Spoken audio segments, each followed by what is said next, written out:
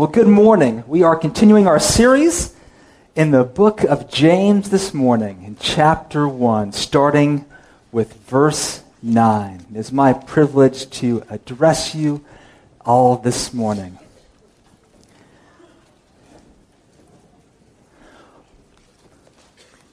Well, the title of my message this morning is Rich Wisdom from James 1, 9 through 12.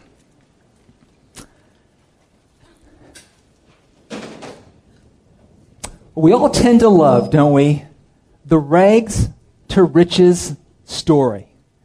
Whether it be in written form or whether it be on the big screen.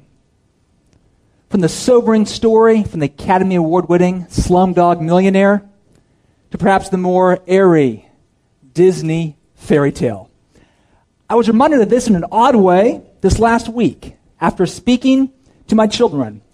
I was drawing them out on a movie they had just watched, The Princess and the Frog. The storyline goes like this. Born into poverty, Tiana, the main character, works 2 jobs, saving every penny in hopes of one day opening her own restaurant. But the dream never seems to materialize, and her hopes are continually dashed. Until one day, she wishes upon a star and meets Prince Naveen. Actually, Prince Naveen is a frog who's been cursed by the voodoo witch doctor. But Prince Naveen reveals to Tiana that he is actually a prince, that he, the frog, is actually famously wealthy, and he can give her whatever she wants. There's only one catch. She needs to kiss him. So Tiana, the main character, weighs the options. Poverty or riches? Being a waitress the rest of my life or owning my own restaurant? So what happens? She reaches down, puckers up, and locks lips with the green amphibian.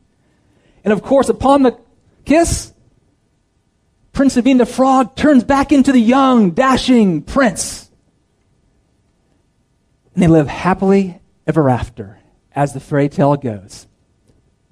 Nope. It didn't quite work out that way. To her dismay and to her surprise, Tiana turns into a frog, just like Prince Naveen. And so the story unfolds. A silly cartoon story? Yeah, perhaps. A parable for the test of money? I think so. Perhaps the story of Tiana describes some of you today. You've spent much of your life wishing upon a star, thinking, dreaming, if only I had this. If only I possessed this. If only I could do that. And of course, the implication being that I would find a security, a satisfaction, and a contentment, materially speaking. If that's you, you've kissed the frog. But for many of us, we don't even know it. In fact, for some of us, we are serial frog kissers. Well, what is this frog that I'm speaking about? It's the frog of vain ambition, of riches, of glory, offered to you by the almighty dollar, i.e. money. And you've become like the very frog you've kissed, materialistic and me-centered. And you wonder why you lack spiritual depth and ambition. Your dreams are earthbound, they're shallow, and they're fleeting. Well, God this morning wants to remind you, church, wants to remind me of the crown of life. The true crown of riches that awaits every one of us who are in Christ. But a crown of life and riches that is not found in this earth or in any earthly prince, but is found alone in Christ Jesus. I believe God is saying to us this morning, let your poverty or let your riches drive you to Christ and heavenward. In other words, wise up to the test of money and stop kissing the frog. Let's pray. Oh, Father, we ask that you would open our eyes this morning to what is true. Give us eyes to see the spiritual realities behind the material world in which we live. And Lord, we ask, would you give us the heart to choose you, to live for you, and not for the fleeting treasures and pleasures of this earth. Amen. Well, let's read our text this morning, James chapter 1, starting with verse 9 through 12. The Word of God says this: Let the lowly brother boast in his exaltation, and the rich in his humiliation, because like a flower of the grass he will pass away. For the sun rises with its scorching heat and withers the grass. Its flower falls and its beauty perishes. So also will the rich man fade away in the midst of his pursuits.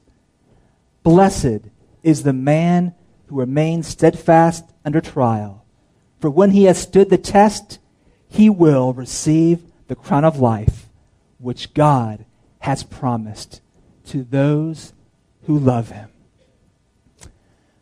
Well, the first question we must ask of the text is, how does it relate to the surrounding text? I.e., what is its context? Is James just skipping to another unrelated topic in these few verses? Or does what Al taught 2 weeks ago about the trials that we encounter, verses 2 through 4, and what Jose Prado spoke about last week, the need for wisdom, in verses 5 through 8, do these words relate to our passage today? I'd like to propose to you that I believe, yes, it does. I believe that James saw a connection, and so should we. He begins his letter in verse 2 with these words: Count it all joy, my brothers, when you meet trials of various kinds. And then skipping down to verse 12, we read very similar, don't we? Almost parallel words. Verse 12, Blessed is the man who remains steadfast under trial. By the way, don't be fooled in your ESV. These words are the inspired word of God, but the paragraph headings, they are not inspired, okay? They're put there for readability. So I believe 12 goes right along with verse 11. And you see in these verses, verses 2 and verses 12, form what we call a verbal bracket, so to speak. And what lies between these brackets, verses 3 through 11, are Exhibit A. And I believe particularly verses 9 and 10 this morning are the prime example of the trial and testing each of us face. It's called money. You see, given the context, James seems to be saying that the challenges of poverty and the challenges of wealth may be the greatest trials that you face as a Christian. Can you relate? Can you relate to the test of money? Church, both poverty and riches are a test. Do you want to know the measure of a man? Do you want to know the measure of a woman? Do you want to know his character? What his hopes are? What is the source of his faith? Bring on a global recession. Take away his job. Foreclose on his house. And challenge him or her to give sacrificially. Yes, even and especially when it hurts. Or, even better yet, you want to know the measure of a man or woman? Give him a fat inheritance. Land her that lucrative job. Prosper his business. Give her that beautiful, spacious home. Or give them the vacations of their dreams. Friends, all of this is exactly what God is doing. And that's what he's doing at Palm Vista. God is the sovereign trial maker. He is shaping the trials to test each and one of you. For some of you this morning, it's a trial and test of scarcity. And for some, the test or trial of prosperity. Why? That you might be steadfast, that you might be dependent alone upon the Lord. God is using money and he's using your possessions to test your hearts and to evaluate your worship. See, money is the means. Money is not the problem here. Money is the test. And each one of us today, whether we're aware of it or not, is facing the test of poverty or wealth. You may not be poor, but you may sure feel poor this morning. You may not consider yourselves wealthy. Oh, but you're wealthier and richer than you think. Church, how we need wisdom in this area of money. We need God's wisdom in order to be steadfast, to pass the test which God has ordained for you and for me. That we would not be double-minded, as it says in James verse 8 of chapter 1. That we would not be double-souled, as Jose preached upon. That we would not try to live according to the world's wisdom and God's wisdom. Church, you can't kiss the frog and live for God. You can't do both. It simply doesn't work. Christ said it this way in Matthew 6, verse 24. No one can serve two masters, for either he will hate the one and love the other, or he will be devoted to the one and despise the other. You cannot serve God and money. We need God's perspective, don't we? We need God's wisdom, especially when it comes to the test of money. So you ready for some wisdom? Here we go. Let's look at the first part of our passage, back to verse 9 of chapter 1. Let the lowly brother boast in his exaltation, and the rich in his humiliation.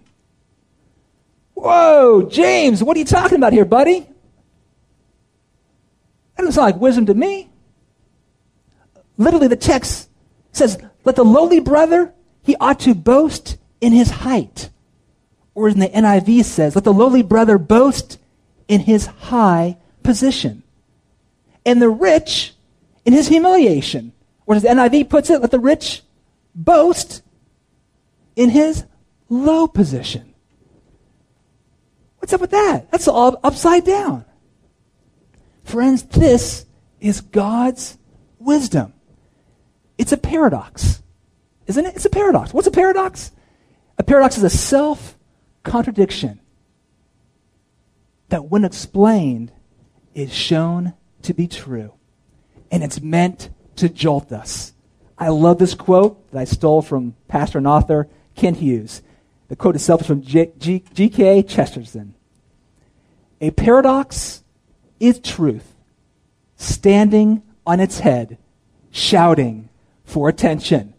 Up is down, down is up. Do you hear God shouting this morning? He's trying to get our attention here in this text. So you miss this point, you miss this paradox, you miss the whole passage. And you'll be left kissing the frog. See, God's turning the world's wisdom upside down. Church, we need God's wisdom. We need God's stabilizing wisdom in an upside down world, do we not? Because this is not how we think. This is not how I think. We desperately need help to see the spiritual realities which worldly wisdom cannot see or worldly wisdom denies. We need to see in Scripture what is often called the great eschatological reversal. Don't be scared by that term. We're going to get to it in your notes. The great reversal. Simply put, in eternity, in the end, eschatological refers to last things, in the end, many of us will find ourselves in opposite conditions from our current situation on earth. Did you catch that? This is not some esoteric, isolated teaching in James. It was a message that Christ preached time and time again while he was here on earth. Many of you know it. Many of you have heard of it. Let me try this one out. The first shall be last, and the last shall be first. How about this one from Matthew 23? Whoever exalts himself will be humbled, and whoever humbles himself will be exalted. There you go. See, the question is, do you believe it? Are you living like it? By the way, did this scare you? Can I be honest? This scares me. Church, don't be impressed by those who are on stage. Don't be impressed by those who walk in and seem to have it made financially. That scares me because I'm on stage. I don't feel rich, but I'm rich. According to the world standards. When I say it scares me, it concerns me. It causes me to reevaluate my understanding of money and my attitude towards possessions. So for many of us, this should be a jolt this morning. But for others of you who are struggling, you're just struggling to make ends meet, may this word also be an encouragement to you as well. You see, there are two types of people, two reversals, which James is addressing in this text. Reversal number one, what we'll call the poor rich. You see, probably most of the recipients of this letter would fall into this category. They were those who were poverty-stricken Jewish Christians who were poor, most likely because of their faith. That is, they were Christians who, because of their decision to follow Christ, were discriminated against, were persecuted, or at least had little opportunity for economic advancement. They were looked down upon. They were considered the lowly ones in the eyes of the world. Perhaps you're here this morning. You tithe, you give regularly, you have made sacrifices to raise your children and to serve this church. And for some of you, that's meant living off one income or even choosing a job of lower pay. And you are hurting financially this morning. Perhaps you've been passed over for promotion because of your biblical convictions or just your honesty, and so you languish in your current job. Perhaps you've made poor choices in the past, even before you're a Christian, and you're suffering financially because of debt, perhaps because of lack of education. Yeah, you're a Christian, but you're still reaping from the choices that you made in the past, long ago. Perhaps because of nothing in your control is simply the evil and injustice that has been done to you, perhaps even a physical disability. You have been left with nothing. Can I tell you something this morning? God does not pity your lowly or humble state. He doesn't. Oh, our God is gracious. Yes, our God is compassionate and concerned for the poor. But you see in James here, do you notice this? James is not commiserating with the poor Christian who was lowly in the eyes of the world. Rather, James, I believe God sees them as a spiritually advantaged. Do you see that? Poor ones. Do you believe that? For Jesus said in Matthew 5, verse 3, "Blessed, happy are the poor in spirit, whole are the poor in spirit, for theirs is" what? The kingdom of God, the kingdom of heaven, as it says in Matthew. Oh, church, please don't misunderstand. Poverty isn't a virtue any more than wealth. Poverty does not guarantee godliness. But in other words, it's our economic poverty that God often uses to what? To show us our spiritual poverty. That is to humble us. It's our financial struggles that God uses to wean us from this world and show us our utter and desperate need for Him. So if you consider yourself poor this morning, rejoice. God is freeing you from the sway of earthly treasures to focus on your heavenly treasures found in Christ. Don't miss it. You are rich. But it's so easy to miss it. Why? Because most of us here, we're people of means, and we are rich by the world's standards. And that's the concern that James takes up in the rest of his exhortation in verse 11, by way of warning and by example. Reversal 1, the poor rich. Now for the second reversal, what we'll call the rich poor. You see, in this age, the wealthy man, in our culture, he's honored, is he not? He's courted. But when viewed in light of God's future, it's a whole different picture, isn't it? As Kent Hughes says in his excellent pastoral commentary on James, we tend to think of the rich as overprivileged, but Jesus taught that they are underprivileged, spiritually speaking. We see this elsewhere in Mark chapter 10, verse 24. We read, "But Jesus said to them again, 'Children, how difficult it is to enter the kingdom of God. It is easier for a camel to go through the eye of a needle than for a rich person to enter the kingdom of God.'" Why is this so?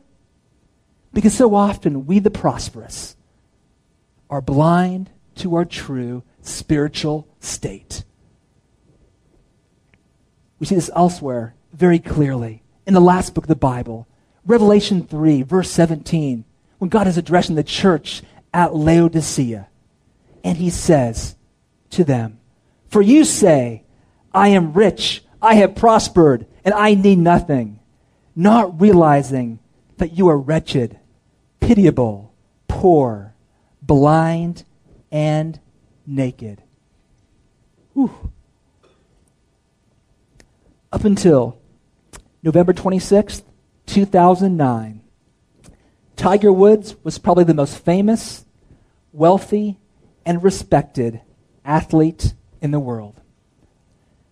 He seemed to have it all, didn't he? All the money, a beautiful wife, a couple of children. His projected worth in 2010 was estimated to be $1 billion. If Tiger Woods were a country, he would rank 160th in the World Bank's list by gross domestic product. In other words, there are 22 countries poorer than Tiger Woods. And as he said in his own words, referring to his multiple affairs, "I knew my actions were wrong, but I convinced myself that normal rules did not apply. I felt that I had worked hard my entire life and deserved to enjoy all the temptations around me. I felt I was entitled." I can't speak to the degree of sincerity of Tiger Woods or even the origins of these words, as many have debated. But I can speak to the sinful and deceived human heart as we see it revealed in Scripture. See, folks, riches can incline us to think that we really are the deserving ones, that we somehow can play by different rules other than God's rules, that in essence, we are God. All the while, we are wretched, pitiable, poor, blind, and naked. You see, what Tiger Woods' downfall illustrates is that which is true of each of us. Our riches can blind us to a real spiritual need and to our eternal destination. And so James goes on to warn us of the folly of riches. We read verse 9, "Let the lowly boast in his exaltation and the rich in his humiliation." Why? Look at the next word. "Because like a flower of the grass he will pass away. For the sun rises with a scorching heat and withers the grass. Its flower falls and its beauty perishes." An allusion there to Isaiah 40. "So also will the rich man fade away in the midst of his pursuits." So what is God's wisdom that we need? Number one, there is a great reversal that is about to happen at the end of time. the great eschatological reversal. And number two is to know the impermanence of our lives and our wealth here on earth. Our riches, our possessions, they're all fading away along with our mortal bodies here on earth. Along with the great reversal on that day of judgment is what I call the great fade. The great fade that leads up to it. I witness that great fade every time I look into the mirror. I'm not talking about my hairdo. I'm talking about my aging, okay? That I am mortal. Psalm 103, verse 15, puts it this way. As for man, his days are like grass. He flourishes like a flower of the field, for the wind passes over it, and it is gone, and its place knows it no more. Do you get the picture? You get the composite picture here in Scripture. That our lives on earth are transitory. They're fleeting. They're momentary. And thus, so is our wealth as well. Like the flower that blooms one day and is wilted by the Florida heat and humidity the next. Our lifespan is like those of mayflies. Have you heard of mayflies? Let me tell you about them. They're sometimes called June bugs or shad flies. In many languages, they're simply translated the one-day fly. The one-day fly. Why? Because a mayfly's lifespan is anywhere from 30 minutes to approximately 1 day, depending on the species. This is what a mayfly does. They molt, shed their casing, they mate, and they die, all in 24 hours. During their life, they don't even have time to eat. In fact, they have no capacity to eat. Their digestive tract is filled with air. A fat, stuffed, wealthy mayfly there never was. Friends, our lives here on earth, in comparison to eternity, are like those of mayflies. How does that change your view of your house? Yeah, my leaking house right now. Kevin's leaking house, yes, right now. My property. How does that change your view of your precious collections, whatever they are? How does this affect your view of your retirement savings, your 401k, or whatever's left of it? Or of your motorcraft, or even of the latest technology? By the way, technology is more along the species of mayfly that lives about 30 minutes, okay? That is technology for us. Does the reality of our lifespan in God's coming judgment, does it worry you this morning? Does it cause you reason to be anxious? Or do these words confirm the lifestyle choices that you have made? See, how does the impermanence, the transitory nature of your life here on earth change not only how you view your own possessions, how does it change how you view others? You know, those that you envy, those that make more money, that have a larger home, that drive a nicer car, or those who have more up-to-date clothing. Let's hear the words of Psalm 49, verse 16 and 17. When we read, "Be not afraid when a man becomes rich, when the glory of his house increases. For when he dies, he will carry nothing away. His glory will not go down after him." Or as the old adage goes, I've never seen a hearse towing a U-Haul. Or to put it in the words of Solomon in Ecclesiastes 5:15, naked a man comes from his mother's womb, and as he comes, so he departs. The wealthiest man on earth, King Solomon, penned those words. He knew that wealth was only transitory. He learned the hard way, that affluence could bring no lasting satisfaction. To pursue affluence was meaningless. It was vain. He called it a grasping after the wind, like chasing a mirage on a hot summer day.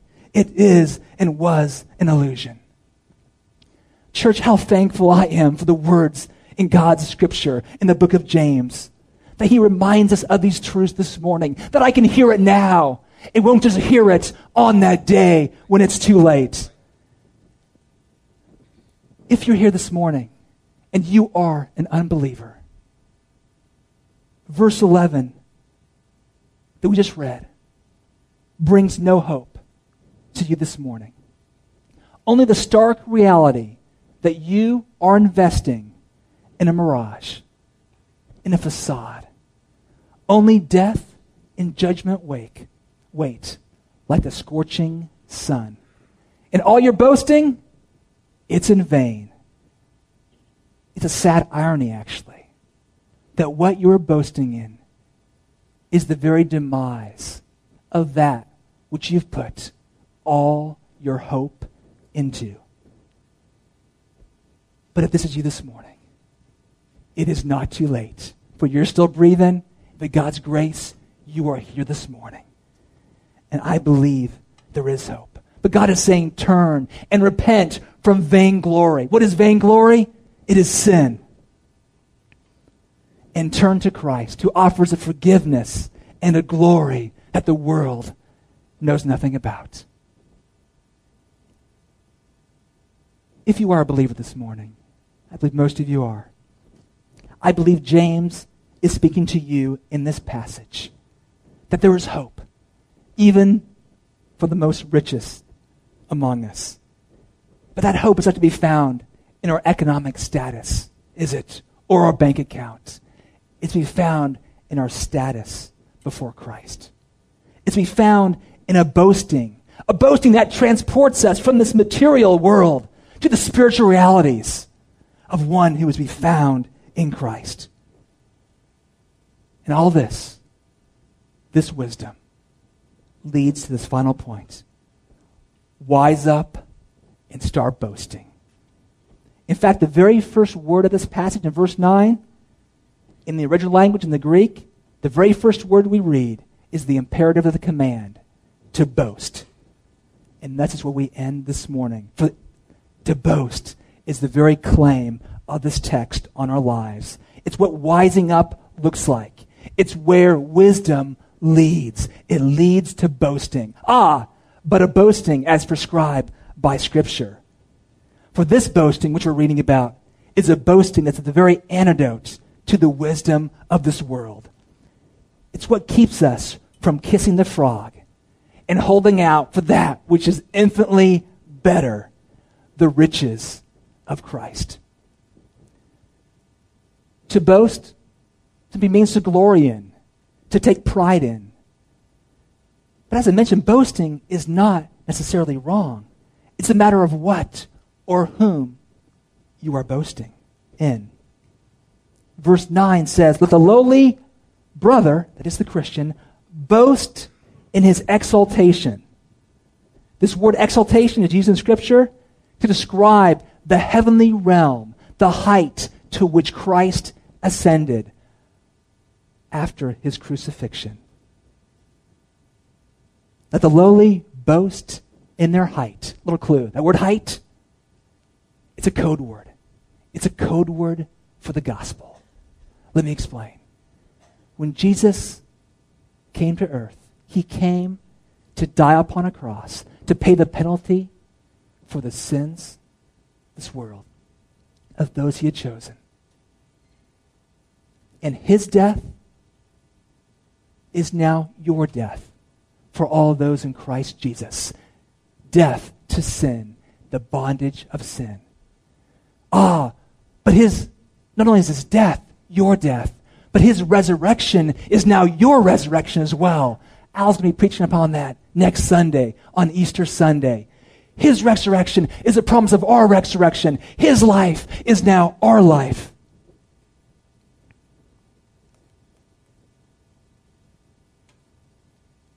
As he lives, we will now live forevermore.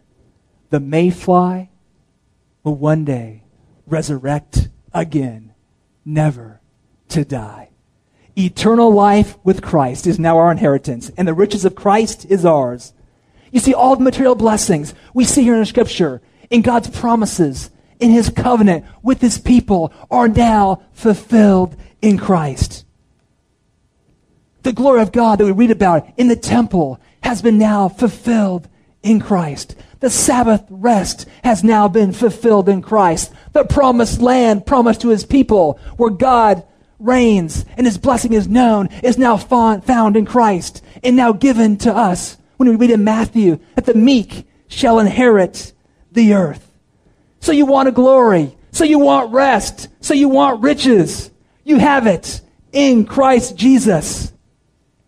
And what you will experience in part, one day you will experience in full. When you, Christian brother and sister, rise and are exalted and are before Christ in heaven. On that day, there will be no more groaning. There will be no more mourning. There will be no more waiting. There will be no more sin. There will be no more suffering. There will be no more doubting. No more temptation. No more mirages. No more facades. No more wants. Church, are you boasting? That's what it means to boast in your height, in your exaltation, to boast in the gospel, in the riches of Jesus Christ. That you can say to your financial adversities, "Oh, but I am rich," and mean it. That's what we read in the following chapter of James, chapter 2, verse 5, when James says, "Listen, my beloved brothers, has not God chosen those who are poor in the world to be rich in faith and heirs of the kingdom which He has promised to those who love Him?" Church, are you taking inventory of your riches in Christ this morning? That's faith. Are you taking inventory? I fear that some of you may be living off the land this morning, scraping by, moaning, and groaning. And all the while, there is a rich oil reserve right underneath your feet. And you don't even know it. See, God's saying this morning, start drilling. Start studying. Come to me, know me, and my riches. Take inventory of the riches in Christ. Wise up, that you may know the glories and my riches. Why? So when the enemy of your soul walks up to you and tells you that your land is worthless, and he offers you a measly $100, you can say, I'll try to say it like Al, "Get out of town, Jack. You got nothing on me. I will not be swindled." Did you hear what God's saying? Wise up. Start digging. Start talking to yourself. Start boasting in your exaltation. And when you're face to face with your financial trials and that frog is puckering up, start boasting in Christ. And finally, to the rich believer, we read, "Let the rich boast in his humiliation." Does that puzzle you? In other words, in the face of your prosperity, learn to say, "What an undeserving wretch am I." Boast in the amazing grace of God. For it is those who are humble who will be exalted. When you feel smugly secure in your possessions and you have the esteem of the world, identify with Christ, who did not consider equality with God a thing to be grasped, but made himself nothing, taking the very form of a servant. Philippians 2. Identify with Christ and identify with the lowly and the poor.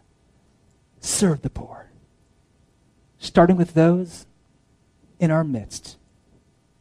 and know the abandoned joy and freedom of giving.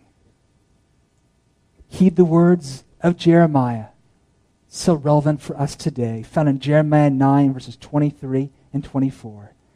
Thus says the Lord, let not the wise man boast in his wisdom. Let not the mighty man boast in his might. Let not the rich man boast in his riches. But let him who boasts boast in this, that he understands and knows me, that I am the Lord who practices steadfast love, justice, and righteousness in the earth. For in these things I delight, declares the Lord. Commit to boasting that you are known and loved by a gracious God. And remember this promise that we conclude with in verse 12 of our passage. Blessed is the man who remains steadfast under trial, for when he has stood the test, he will receive the crown of life, which God has promised to those who love him. In Randy Alcorn's novel Deadline, we get one such picture of that day when we, his children, will receive that crown of life. We get that picture through a character in his novel named Finney as he enters heaven. Let me read. At the back of the crowd stood one being, glowing with a soft light that did not blind, but attracted and captivated the eyes. He smiled at Finney, who trembled with joy at the immediate realization of who it was. This was the ageless one, the Ancient of Days, who was eternally young. He stepped forward, he who had spun the galaxies into being with a single snap of his finger, he who could uncreate all that existed with no more than a thought, extended his hand to Finney, as if the hand he extended was that of a plain, ordinary carpenter. For the moment, it was impossible to look elsewhere, and no one in his right mind would have wanted to. Welcome, my son. Enter the kingdom prepared for you by virtue of a work done by another, a work you could not do. Here you shall receive reward for those works you did in my name, works you were created to do. And then, with a smile that communicated more than any smile Finney had ever seen, the Great One looked into his eyes and said with obvious pride, well done, my good and faithful servant. Enter into the joy of your Lord. Or in other words, son, you passed the test. And as the crowd broke out into cheers, Finney felt overwhelmed and dropped to his knees, then flat on the ground, face down, as if the knees were still too lofty, a position before the Lord of heaven. Friends, on that day, our best boast will be our lowest bow. Let's pray. I'd invite the worship team to come forward now. Oh Lord, we boast this morning not in our abilities nor our riches. Nothing in our hands we bring. Only to the cross we cling. Oh Lord, show us now what it means to boast in you, to boast in our exaltation, to boast in you, our Lord and Savior. Amen. Amen. Well, church, it is time to boast in our humiliation now. To boast in the one who has given us life. So let's do that now as a fitting conclusion. Let us boast not in our own glory, but in the glory and riches of the Christ and Savior we serve. Let us stand.